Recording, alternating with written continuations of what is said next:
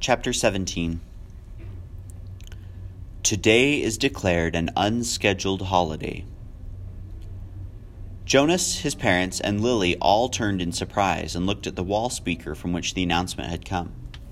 It happened so rarely and was such a treat for the entire community when it did. Adults were exempted from the day's work, children from school and training and volunteer hours. The substitute laborers, who would be given a different holiday, took over all the necessary tasks, nurturing, food delivery, and care of the old, and the community was free. Jonas cheered and put his homework folder down. He had been about to leave for school. School was less important to him now, and before much more time passed, his formal schooling would end. But still, for 12s, though they had begun their adult training, there were the endless lists of rules to be memorized and the newest technology to be mastered. He wished his parents, sister, and Gabe a happy day and rode down the bicycle path looking for Asher. He had not taken the pills now for 4 weeks. The stirrings had returned, and he felt a little guilty and embarrassed about the pleasurable dreams that came to him as he slept. But he knew he couldn't go back to the world of no feelings that he had lived in so long. And his new heightened feelings permeated a greater realm than simply his sleep. Though he knew that his failure to take the pills accounted for some of it, he thought that the feelings came also from the memories. Now he could see all of the colors, and he could keep them too, so that the trees and grass and bushes stayed green in his vision. Gabriel's rosy cheeks stayed pink, even when he slept, and apples were always red. Now, through the memories, he had seen oceans and mountain lakes and streams that gurgled through woods. And now he saw the familiar wide river beside the path differently. He saw all of the light and color and history it contained and carried in its slow-moving water. And he knew that there was an elsewhere from which it came, and an elsewhere to which it was going. On this unexpected casual holiday, he felt happy, as he always had on holidays, but with a deeper happiness than ever before. Thinking, as he always did, about precision of language, Jonas realized that it was a new depth of feelings that he was experiencing. Somehow, they were not at all the same as the feelings that every evening, in every dwelling, every citizen analyzed with endless talk.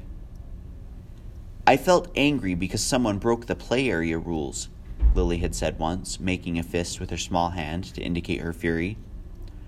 Her family, Jonas among them, had talked about the possible reasons for rule breaking and the need for understanding and patience, until Lily's fist had relaxed and her anger was gone. But Lily had not felt anger, Jonas realized now.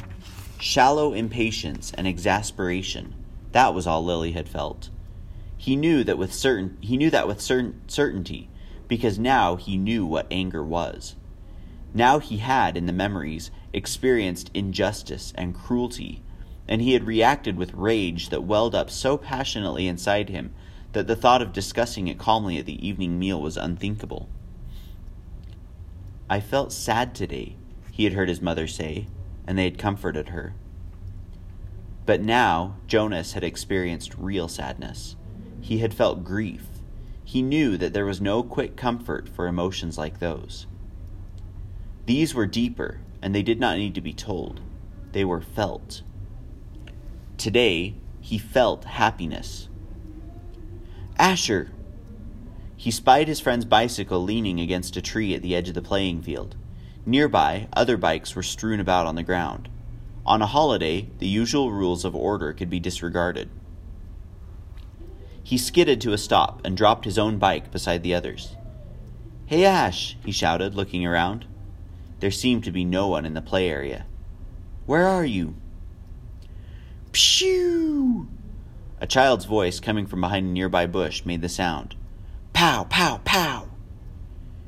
A female 11 named Tanya staggered forward from where she had been hiding. Dramatically, she clutched her stomach and stumbled about in a zigzag pattern, groaning. "You got me!" she called, and fell to the ground, grinning. Blam! Jonas, standing on the side of the playing field, recognized Asher's voice. He saw his friend, aiming an imaginary weapon in his hand, dart from behind one tree to another. "Blam! You're in my line of ambush, Jonas. Watch out!" Jonas stepped back.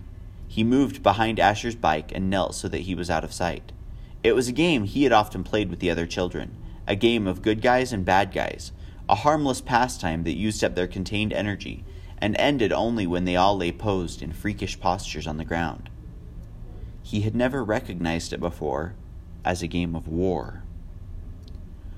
"Attack!" The shout came from behind the small storehouse where play equipment was kept.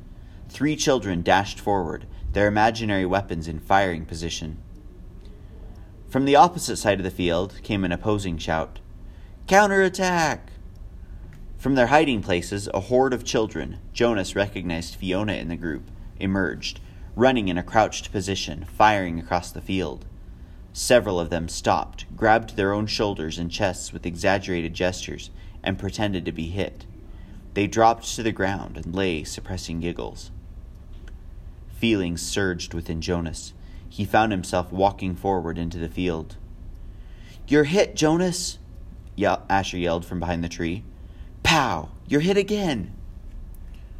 Jonas stood alone in the center of the field.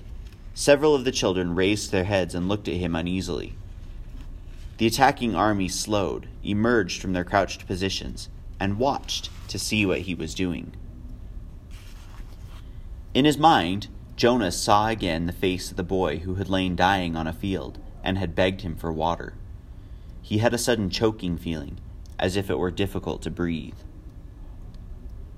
One of the children raised an imaginary rifle and made an attempt to destroy him with a firing noise. Pshoo! Then they were all silent, standing awkwardly, and the only sound was the sound of Jonas's shuddering breaths. He was struggling not to cry. Gradually, when nothing happened, nothing changed, the children looked at each other nervously and went away. He heard the sounds as they righted their bicycles and began to ride down the path that led from the field. Only Asher and Fiona remained. "What's wrong, Jonas?" "It was only a game," Fiona said. "You ruined it," Asher said in an irritated voice. "Don't play it anymore," Jonas pleaded. "I'm the one who's training for assistant recreation director," Asher pointed out angrily. "Games aren't your area of expertness." "Expertise," Jonas corrected him automatically. "Whatever.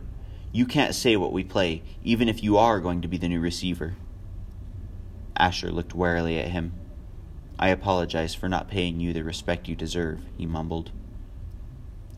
"Asher," Jonas said.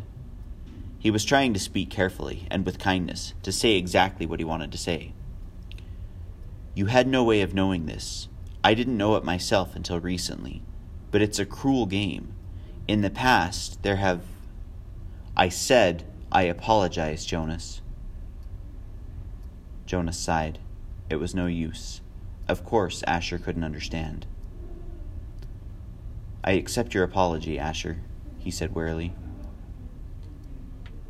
"Do you want to go for a ride along the river, Jonas?" Fiona asked, biting her lip with nervousness. Jonas looked at her. She was so lovely.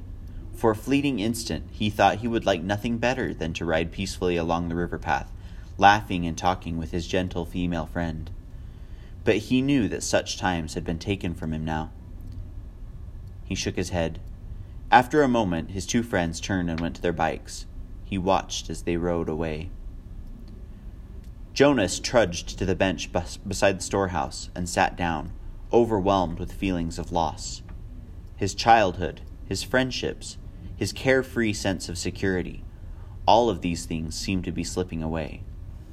With his new heightened feelings, he was overwhelmed by sadness at the way the others had laughed and shouted, playing at war. But he knew that they could not understand why without the memories. He felt such love for Asher and for Fiona, but they could not feel it back without the memories. And he could not give them those. Jonas knew with certainty that he could change nothing.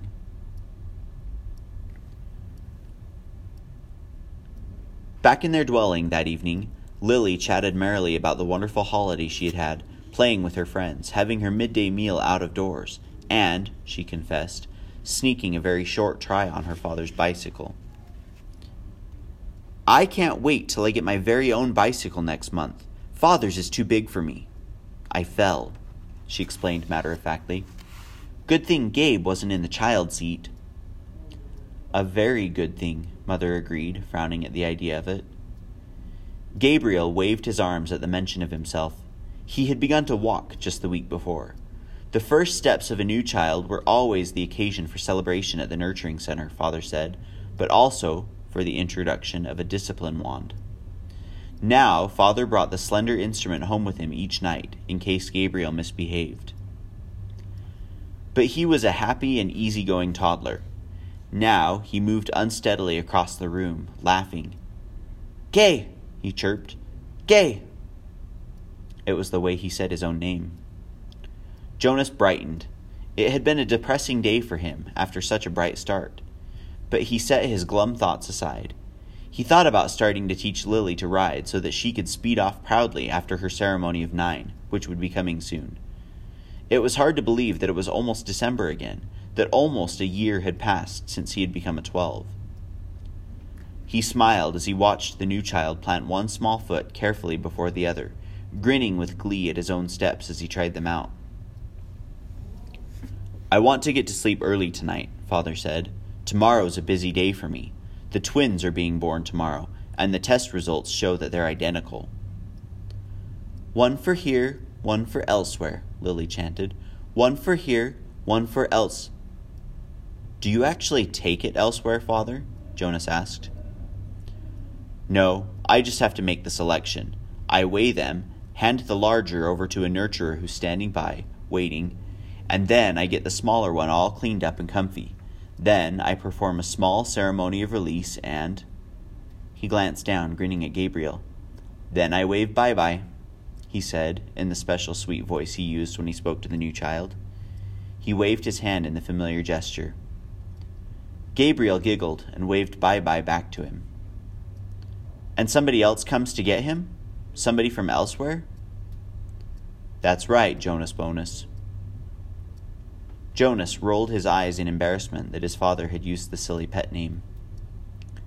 Lily was deep in thought. What if they give the little twin a name elsewhere? A name like, maybe Jonathan. And here, in our community, at his naming, the twin that we kept here is given the name Jonathan. And then there would be 2 children with the same name. And then they would look exactly the same. And someday, maybe when they were a 6, one group of 6s would go to visit another community on a bus. And there in the other community, in the other group of 6s, would be a Jonathan who was exactly the same as the other Jonathan. And then maybe they would get mixed up and take the wrong Jonathan home. And maybe his parents wouldn't notice. And then... She paused for breath. "Lily," Mother said, "I have a wonderful idea. Maybe when you become a 12, they'll give you the assignment of storyteller. I don't think we've had a storyteller in the community for a long time. But if I were on the committee, I would definitely choose you for that job." Lily grinned. "I have a better idea for one more story," she announced. "What if actually we were all twins and didn't know it? And so elsewhere there would be another Lily, and another Jonas, and another Father, and another Asher, and another Chief Elder, and another—" Father groaned. "Lily," he said, "it's bedtime."